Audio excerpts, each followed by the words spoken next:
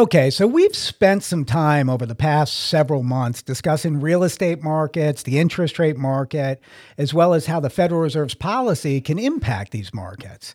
And as we all know by now, the Federal Reserve's taken the steps to increase the overnight lending rate and really try to decrease the accessibility to money to stave off inflation. So with higher rates, they've slowed down the industry. They've slowed down the real estate market, and they've slowed down the mortgage market. And at the end of the day on it, hopefully that decision is going to help the inflationary trending that we're seeing. Now, one of the things that we haven't really spoken about at all is we haven't really spoken about the financial markets themselves and how it impacts individuals and to go deeper in that. So we really had to bring in an expert today to talk about that. And today we brought in Mr. Jim Lafaman. Hey, Jim. Hi, how you doing today? Hey, I'm doing great, Jim. Thanks for asking. So, Jim and I have had a chance to talk in a little bit of detail before the show today. And Jim, I'm going to let you talk a little bit about your background, but Jim was an investment banker, a global investment banker, and someone who's seen some things at a very high level. Jim, would you mind talking for a little bit about your background? Sure. I started out very humble beginnings, second generation Italian American from Brooklyn, New York. I joined the Navy right out of high school. Actually, I was still in high school when I joined the Navy. Thank you for your service. Thank you. And I was very fortunate to be introduced to a headhunter who put me onto a trainee position at Goldman Sachs. That was in 1980. So here we are, 42 years later, and I am still a board member at one particular company, but I'm otherwise retired after having spent close to 40 years on Wall Street. Now, what do you do in your free time now? You're retired. You sit down and do podcasts with me. I do. The best part about being retired is I never have to spend another minute with someone I don't want to ever again. I'm going to take that as a back-ended compliment. That's a compliment. But it's also, when you're retired, people say, are you bored? Yeah. I'd say, no, if you're bored, that's your own fault. Right. You can do whatever you want. I have a number of hobbies. I am a big-time autograph collector and have been since I was a child. And if I ever wrote my imaginary book, it would be called 9 Lives and One Hobby. That's great. You got to get on it, right? We got time. Yeah. So, and for those of you out there in the listening audience, Jim and I were talking about it before the show. I mean, we're talking an extensive collection that he has. I won't get into any details of it, but it's extensive. So Jim, again, thanks for joining us today. And I'm going to get into the economy a little bit. And the first thing or question I have for you is, where do you see this market going? At the present time, I don't see the market going anywhere. The difficulty we're having right now, and I don't remember seeing this anywhere. When I joined the Navy, I joined during the Jimmy Carter era.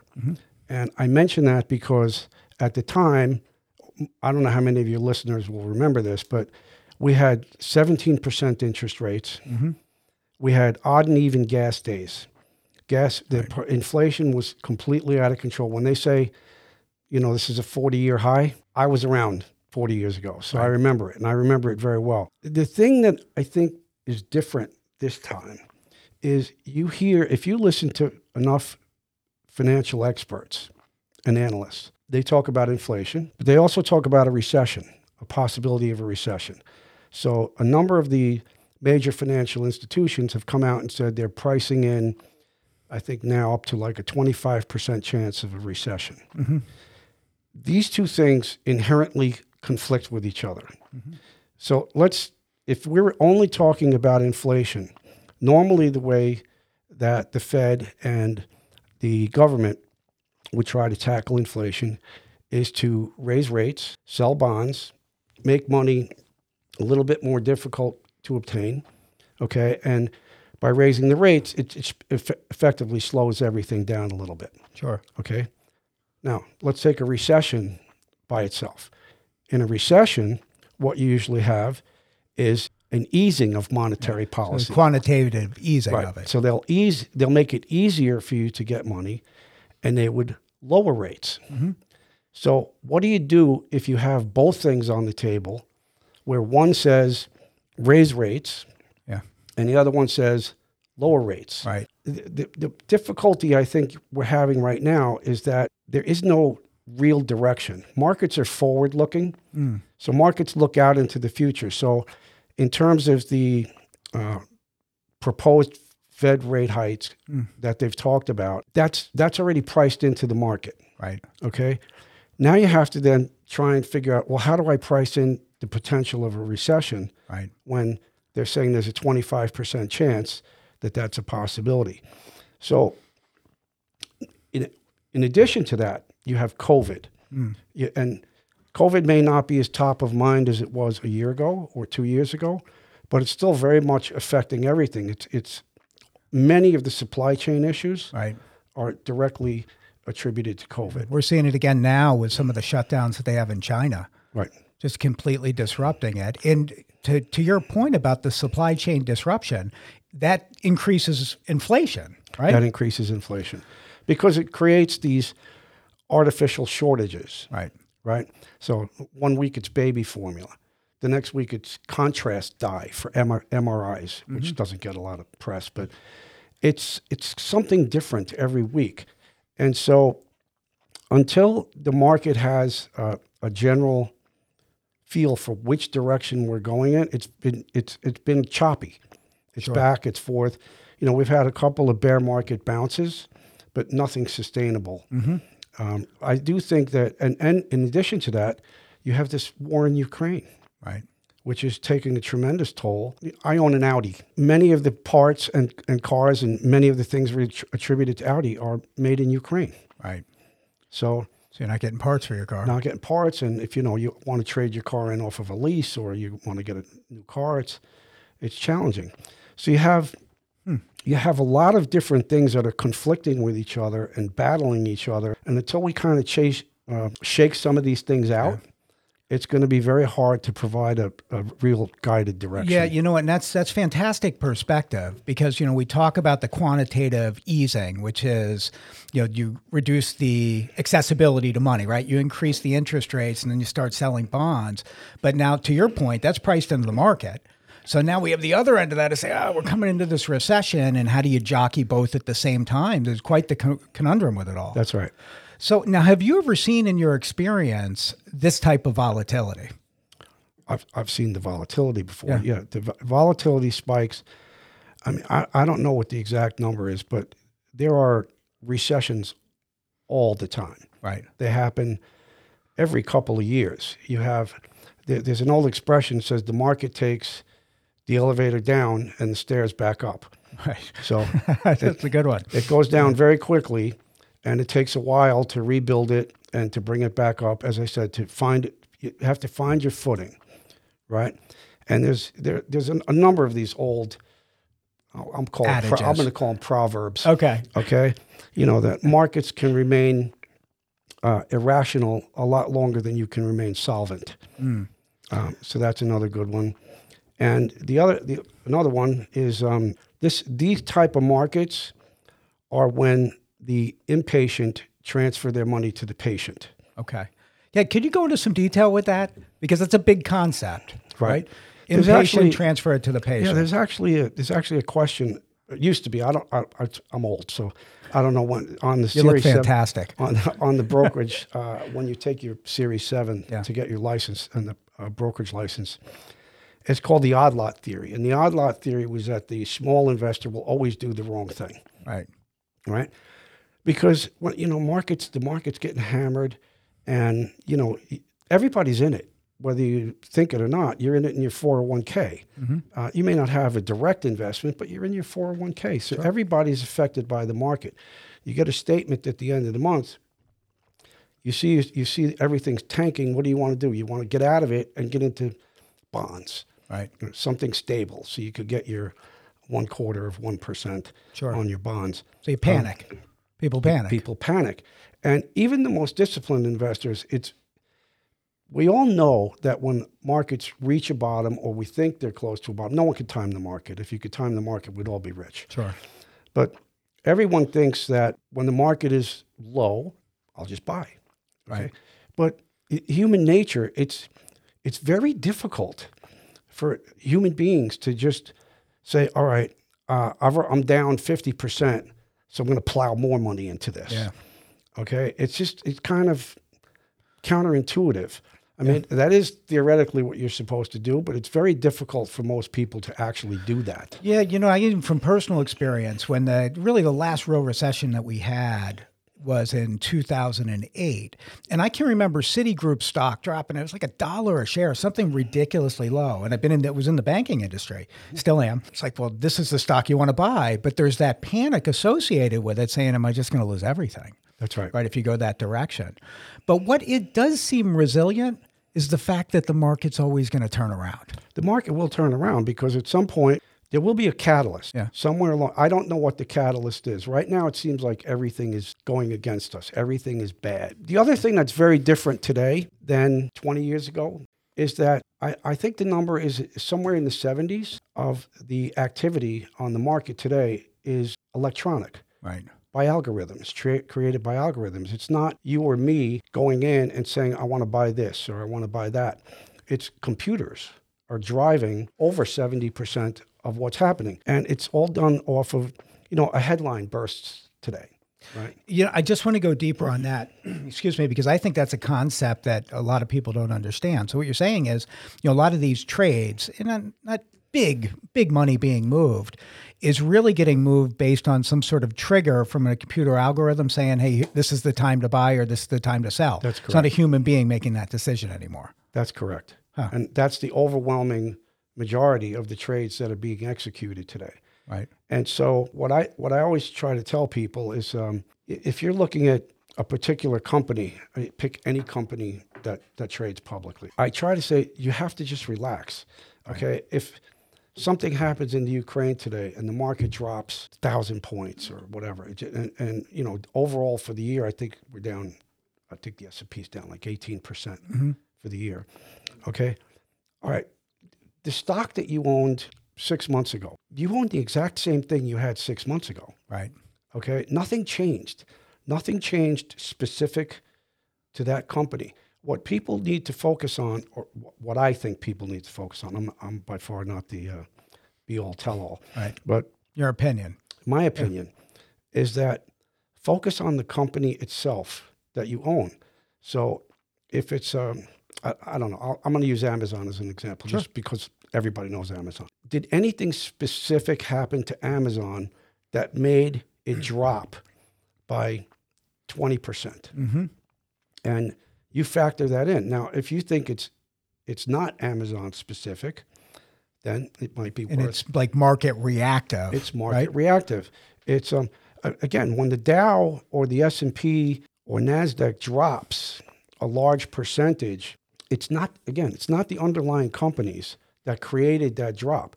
If a company like Peloton drops because they had this huge surge during COVID, and now people are back to work, and now they're suddenly seeing it go in the other direction. True change. That's a true change. Right. That's a true change that is company specific. Mm-hmm. And to me, it's always been about the fundamentals behind the company itself. The other thing you have to remember is that I think the number is 80% or higher of all mutual funds are outperformed by the S&P 500. Mm.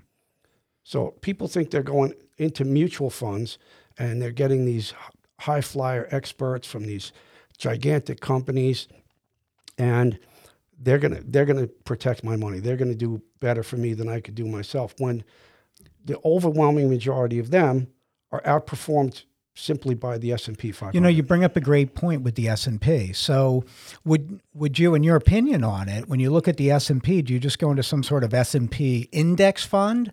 Or just by definition, the fact it's a fund means it's managed by someone and the commissions are high on it? No.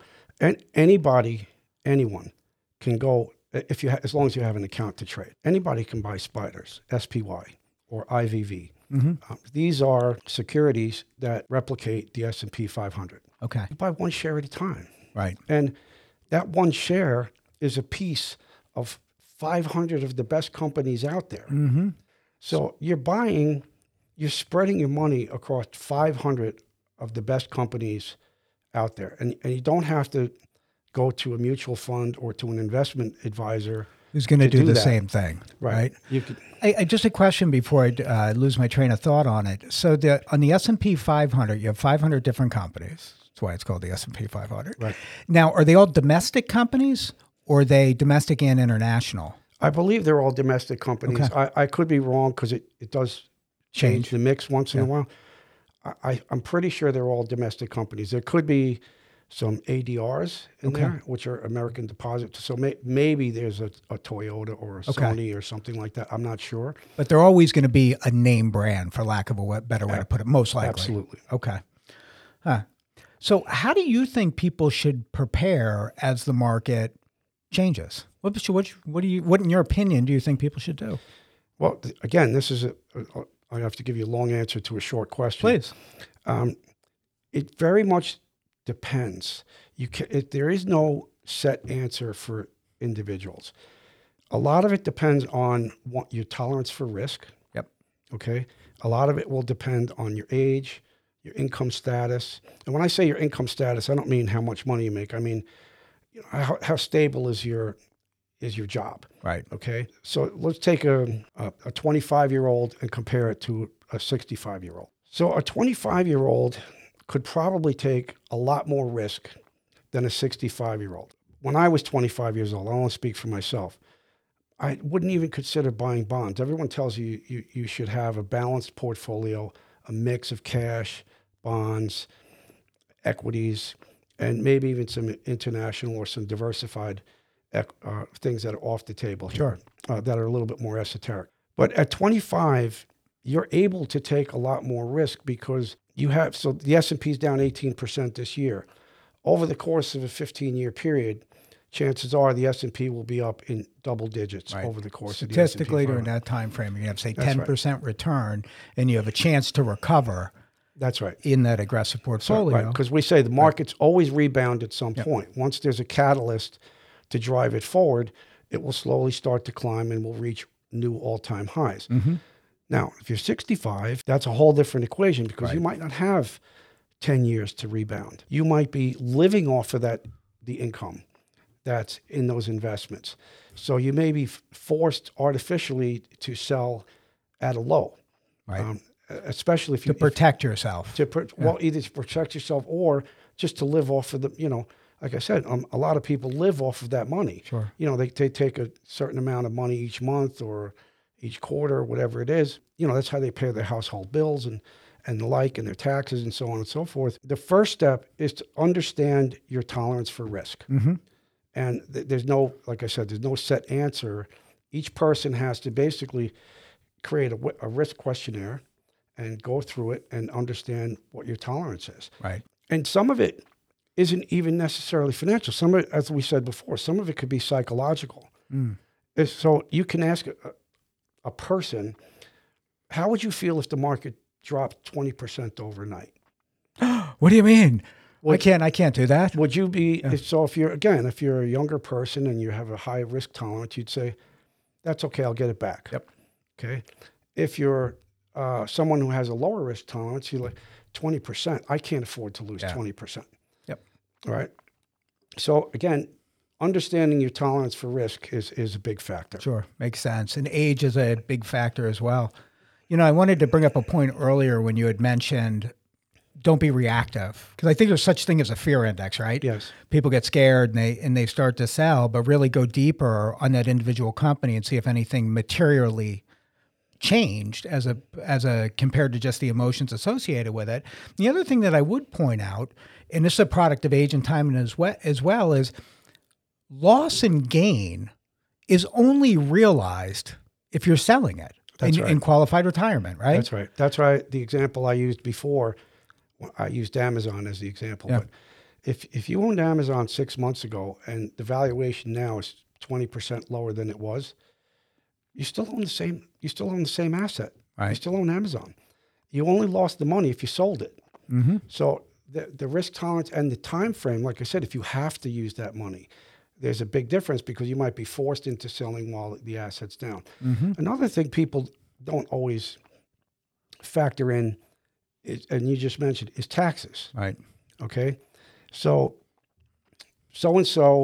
buys XYZ and you're up 20%.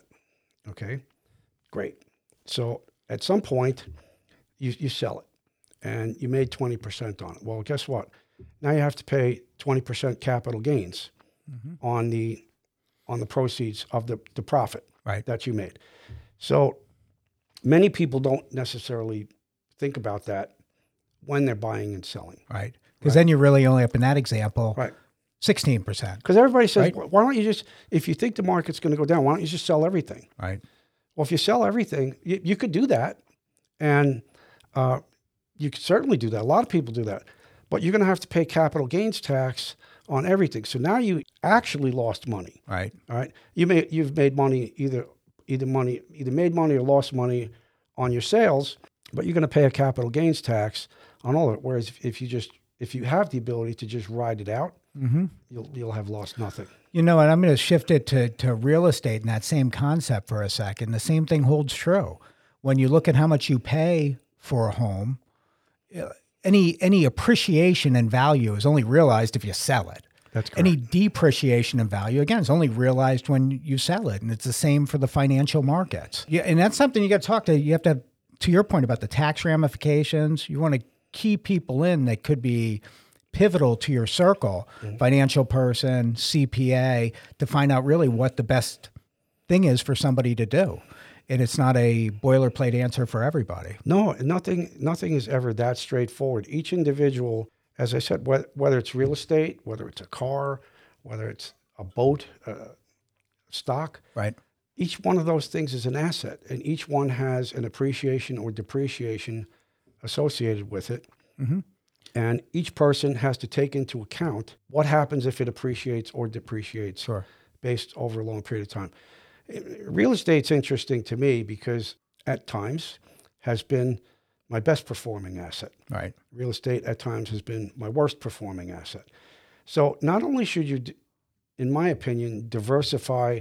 I talked about diversifying amongst companies like in the S&P 500, having 500 different companies. But it also helps to own a home.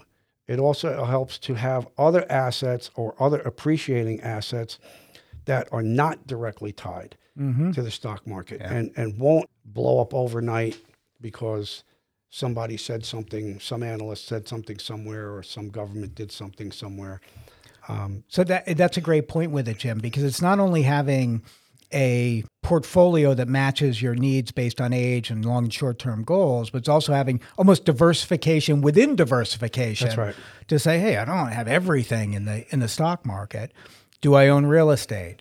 Do I have other investments that are also going to appreciate over time, which can be making money when the stock market's losing money, and vice versa? So that's fantastic. And I actually had it written down, what's a diversified portfolio look like? And I think big picture, it's a combination of a lot of different things to give you balance. It's a lot of different things. And you try to put yourself in a position where if one thing is if something gets hurt, something else might be appreciating as a result of that, because there's sort of these checks and balances on different things. I'll give you a real estate example, a real live real estate example. So my daughter, for the past 3 years, has been looking to buy a house. All right. What's happened in the last 3 years? Values are up. The values have exploded. Okay. And so what happened to the money that she had? The money that she had depreciated. The values of these homes exploded and made it virtually impossible for her now to purchase that home that she would have been able to purchase maybe 4 or 5 years ago. Sure. Okay. So now things are starting to turn, right? Because of some of the fiscal policy that we have with the interest rates rising. And you're going to start to see there are going to be a number of panic sellers who want to get out. Okay, my house is never going to be worth more than it is right now, so I want to sell it. Right. So more inventory is going to come into the market. And this is similar to what happened in 2008, only without the whole no money down mortgage factor. Sure. Now, there's a lot of protections that have been put in since then in the banking community and the lending community. So that should not happen again. Yeah, it's interesting along those lines. So I kind of would go back to the loss is only realized if you sell the house. That's right. So this comes again back to someone's age, what's your individual preference? Because if someone's looking to purchase a house they're going to be in for the rest of their life. But there's other factors there too, because, unlike a stock, you may have to relocate. Right. For some reason. Yeah.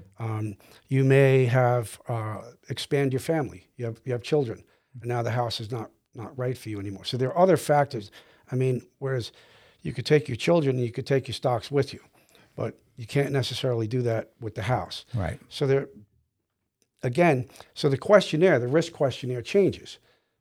Oh, we're going to have kids. How is that going to change the equation? It's a little different than, say, the pure stock portfolio. And you know what? With all of that, this is where it becomes so important when someone's looking to purchase a house. You really got to take the time to go through it and say, all right, what are my short-term goals? What are my long-term goals? How long am I going to really be here? With buying a house now or not buying a house now, the first thing that pops in my mind is rent, right? Yes. So we know that rents are rising right now. So if the cost of rent I had mentioned earlier, if they're $3,000 a month, well, why wouldn't you buy right now? It's better than throwing your money away by giving it to a landlord. I completely agree. The only thing rent buys you is time. That's all it buys you. Nothing else but time. Whereas, had you made that, if you had this conversation 5 years ago with the same person, in those 5 years, you would have had 5 years worth of equity growth in the home. You would have had 5 years of property tax deductions. You would have had 5 years of mortgage interest deductions. No one looks at that as income. I'll call it blind income, right? Because you saved money on your taxes. Your home has appreciated, and you'll have all kinds of equity built inside the home. To me, there's no benefit in renting other than I have a place to live, but maybe I just can't afford to buy a house. But, but you really get nothing Makes sense. out of it. It's just the amazing thing about the markets as a whole, real estate, investing. Like, you really don't know, because we may see a lull in the real estate market. That comes down. Hey, is there a recession? Is there not a recession? Do we see 5% movement? Do we see 10% movement? And that's all part of what happens with a recession as well. But then how long does it last? I was looking at the charts for recession since 1995.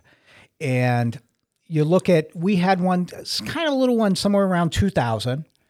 And then we had the big one in 2008. And then we had like a really brief one right at the beginning of COVID, right? And who knows when the next one's going to be? Because it looks like it should be coming down the pike at some point in time. Well, you made the excellent point of this particular topic, in that you can't time it. Right. Whether it's the real estate market or it's the stock market or anything. Look, if we could time the market, we'd all be rich. Right. None of us are that smart. We'd be doing this on the beach somewhere. And you also have all of these external factors that you don't know what you don't know. So things happen. So your point about purchasing real estate, I've always been in real estate ever since I was able to. So in terms of buying and selling, it's no different than what I said to you before about the stock. Right. All right. Timing is everything. And no one can predict it. Right. So to your point, if it's going to be your forever home, or you're going to be in it 5 years, 10 years, 15 years, then to me, there's no downside in buying a home as compared to renting. Yeah, I couldn't agree with you more on that. Otherwise, just throwing your money away for renting. And it will be interesting to see how it plays out. And we're going to go to a quick break. I want to come back, pick your brain on recession, pros, cons, right? And go a little bit deeper on that. So we'll be right back at you, Jim and Greg. So I'm going to take a few minutes today to recognize and plug the Social Rift. And if you're looking for an organization that can really help expand your digital footprint, that can help you with marketing, that can help you with public relations, Nick's a consummate professional who's going to treat your business like it's his own. Nick's done an exceptional job in helping me put together our show, Your Mortgage Process. I'd highly recommend, if you have any of these needs, to reach out directly by going to thesocialrift.com. And again, Nick, thanks for everything that you do on the show, and we appreciate you. Hey, welcome back, everybody. It's Jim and Greg again talking about the financial markets. Jim, I want to talk to you a little bit about an article that I had read the other day. Jamie Dimon, CEO of JP Morgan Chase. A few weeks ago, uh, Jamie Dimon had come out and said that expect storm clouds on the horizon. Things are kind of sunny right now, but expect storm clouds, and things are going to get a little bit shaky. He's upgraded his forecast, and as recently as this Wednesday, had made the comment that a hurricane's coming. And really, what's to be found out is a hurricane. What kind of hurricane, right? Minor hurricane, or is this a superstorm Sandy type of hurricane? And he had attributed that to obviously some of the increasing interest rates. But the real big one that came across to me in the article was the dumping of bonds back on the market. So just as a refresher for anyone out there listening, the Federal Reserve doubled the size of their balance sheet during COVID. And they did that through purchasing a ton of bonds. They were purchasing regular bonds, $10 billion a month, and they were purchasing $5 billion a month in mortgage-backed securities. Now they got this huge balance sheet. And part of the way they're trying to curb inflation, and Jim had mentioned this earlier, is to sell bonds. Well, the projection is starting, we're in June now. They're going to be selling, I think it's $47.5 billion worth of bonds per month. After 3 months, that goes to $77 billion. And it just doesn't feel like the market can absorb that. And, I'm paraphrasing a little bit from what an expert like Jamie would say. But what are your feelings on that? It's interesting. First off, if I had Jamie Dimon's money, I'd burn mine. So Jamie Dimon is a genius, and he's brilliant. And so I would always pay close attention to what he said. Right. That said, we've talked a lot about how does that affect me personally, and how does that affect, or you personally, and how does that differ based on your set of circumstances versus my set of circumstances. Yeah, great point. Right? Because they are different. So, and I'll give you a counterpoint. Janet Yellen said that inflation was transitory. And 2 days ago came out and said she was dead wrong, which I kind of suspected. I'm Forrest Gump and she's Janet Yellen, but could you explain what transitory means? What she believed and what many believed in the government or in the Fed was that it was going to be short term. Right. It was going to be quick. There was going to be this quick ramp up, but that it wasn't going to sustain and it would quickly revert back to the norm. But that didn't happen. Right. It just kept going and going and going and going and going. So, and she came out, so I'm not speaking out of school, she came out and said that she was wrong. So I go back to your original question about the hurricane, is that I've never seen a period in my personally in my lifetime where the Fed has had to drop this many bonds all at once. So how is that going to affect the market? I go back to what I just said about inflation and Janet Yellen and how the Fed reacted to that. If you could go back in time and start raising rates a year or 18 months earlier, would we have had a much less dramatic effect than we've had now? You don't get that opportunity to look backwards. I'm using that example because it's all about Powell and how he manages it.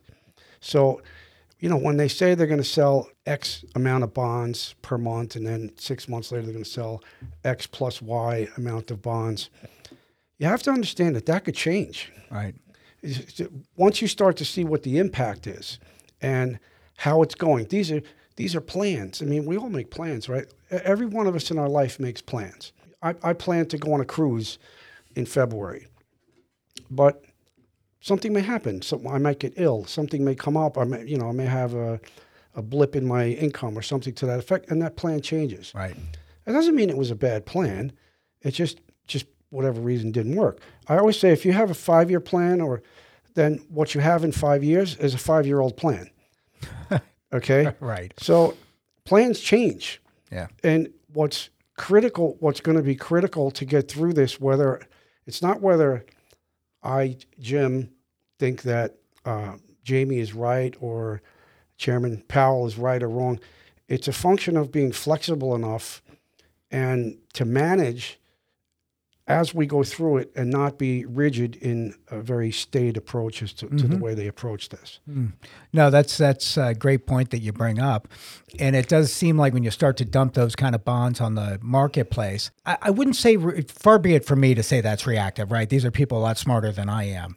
But you kept the rates low, maybe a little bit too long, not expecting this 8.5% inflation because they thought it was transitory, to your point. And now you reverse course aggressively and you start to dump them. And I guess we will see, right? I mean, these folks are again, much smarter than me. And if you see it having a massively negative impact or puts us into a recession, you can see these things change. Exactly. And they'll reverse course or maybe just change course, not necessarily reverse course.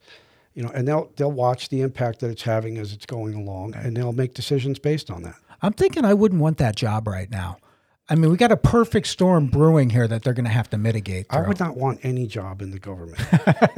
I don't even want. I have 3 HOAs that I'm a part of, and I get these questions. People send me things to, do you want to be on the board of the HOA? I want no part of being on the board of an HOA. You're retired. Exactly.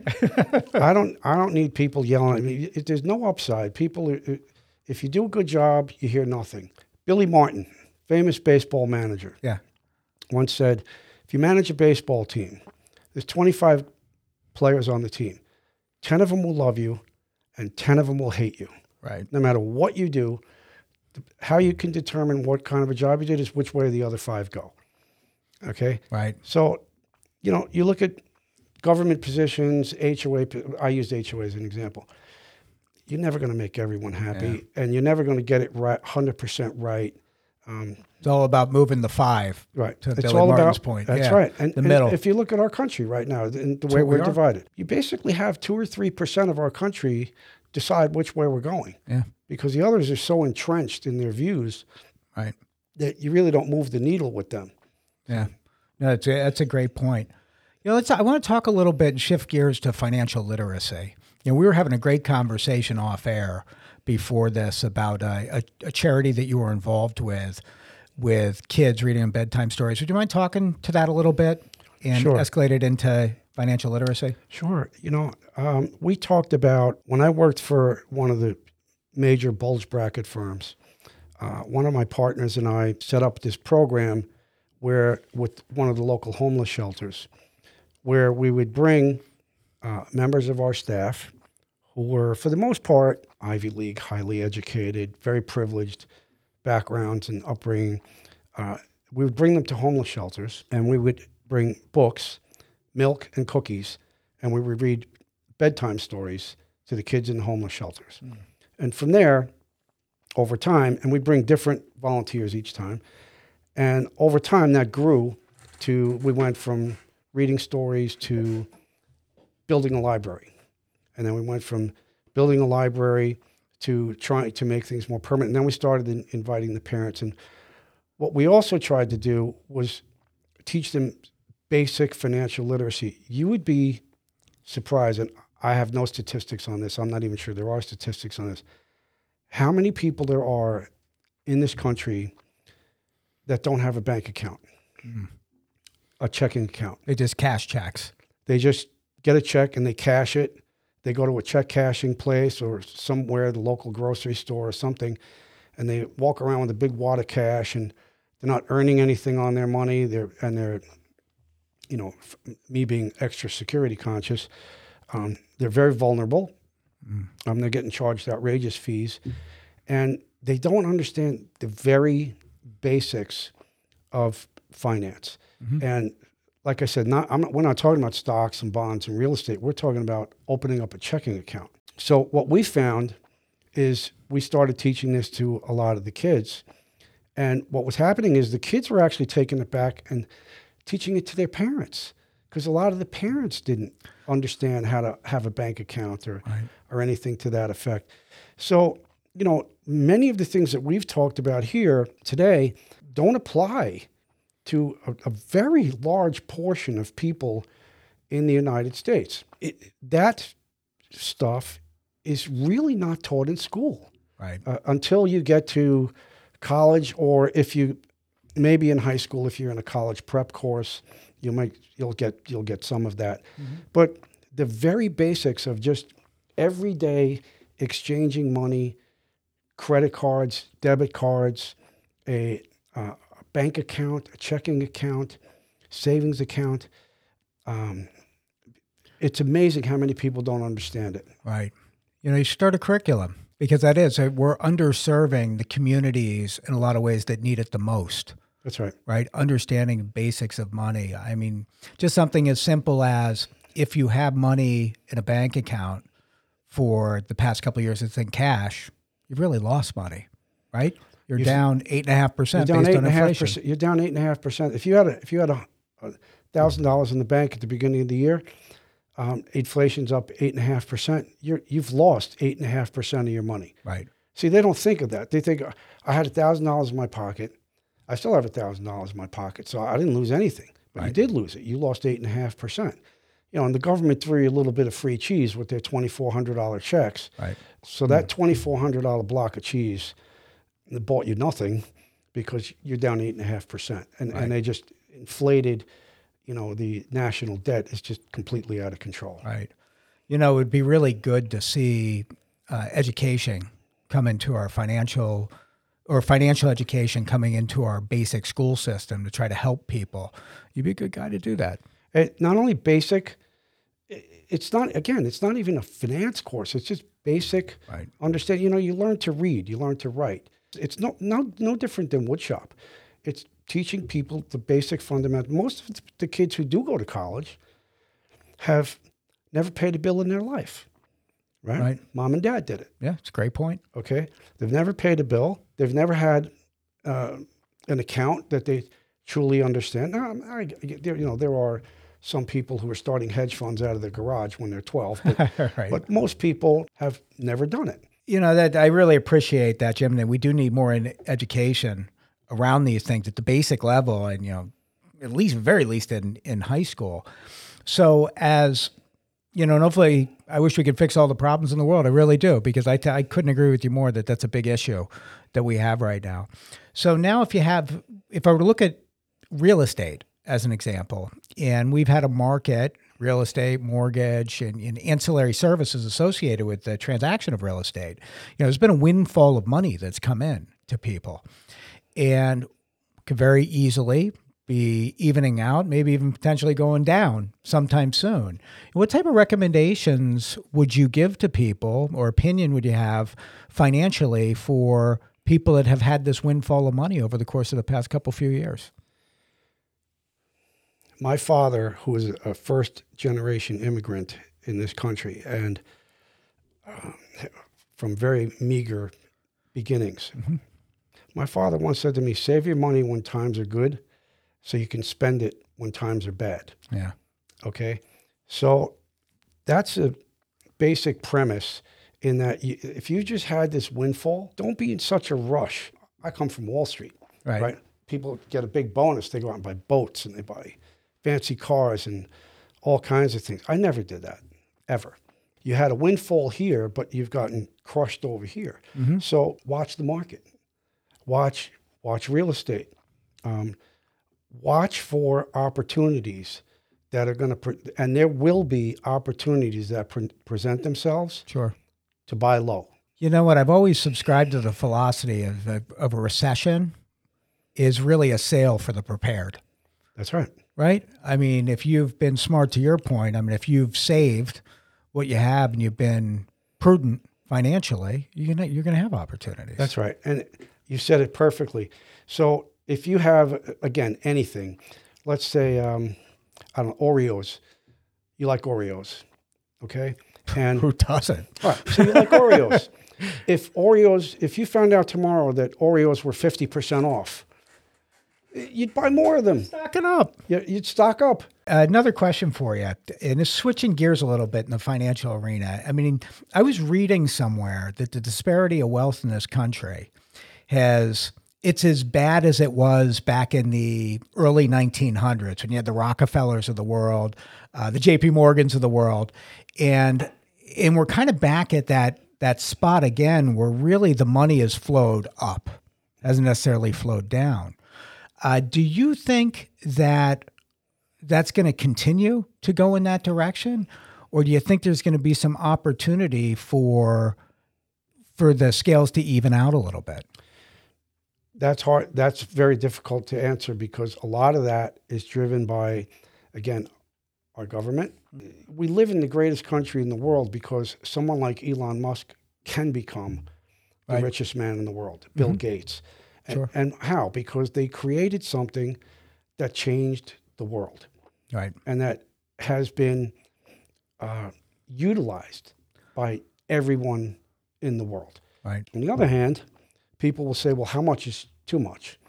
We as a country and as Americans have to come together somehow and come closer to the middle and stop being so polarized right and left, come closer to the middle and say, who should be paying what and what amount should they be paying?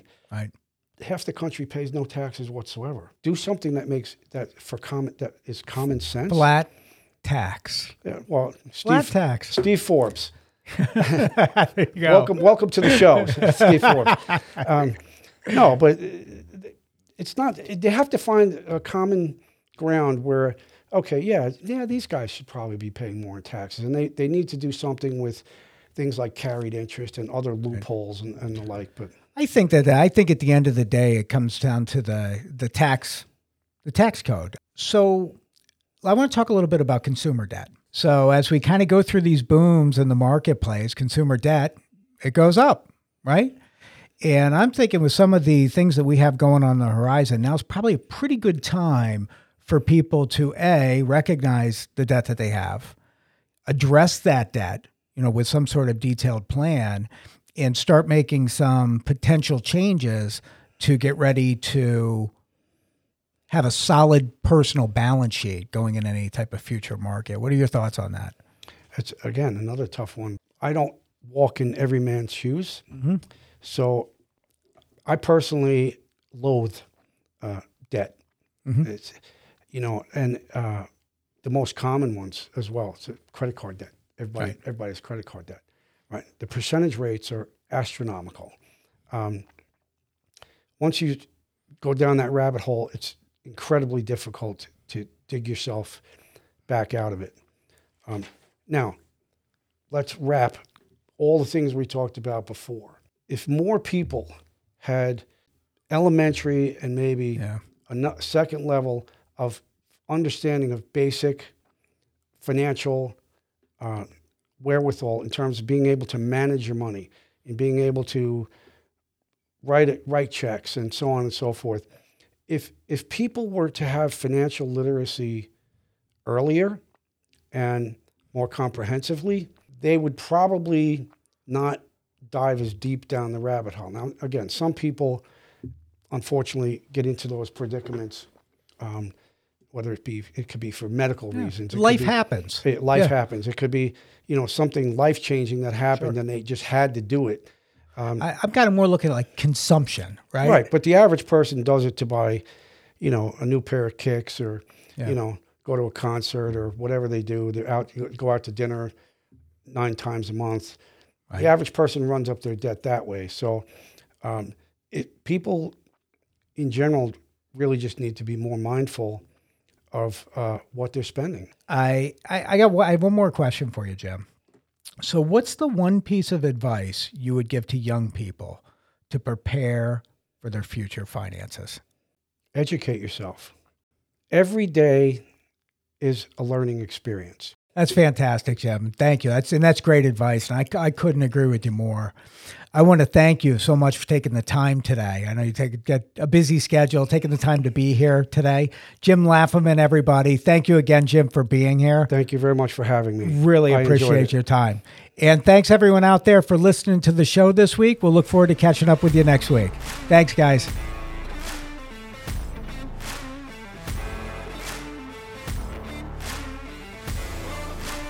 Thank you for tuning in to this week's edition of Your Mortgage Process, hosted by Greg Wareham, produced by Greg Wareham and Nick Pavis at The Social Rift, and executively produced by The Social Rift. Thank you again for tuning in, and we look forward to catching up with you next week.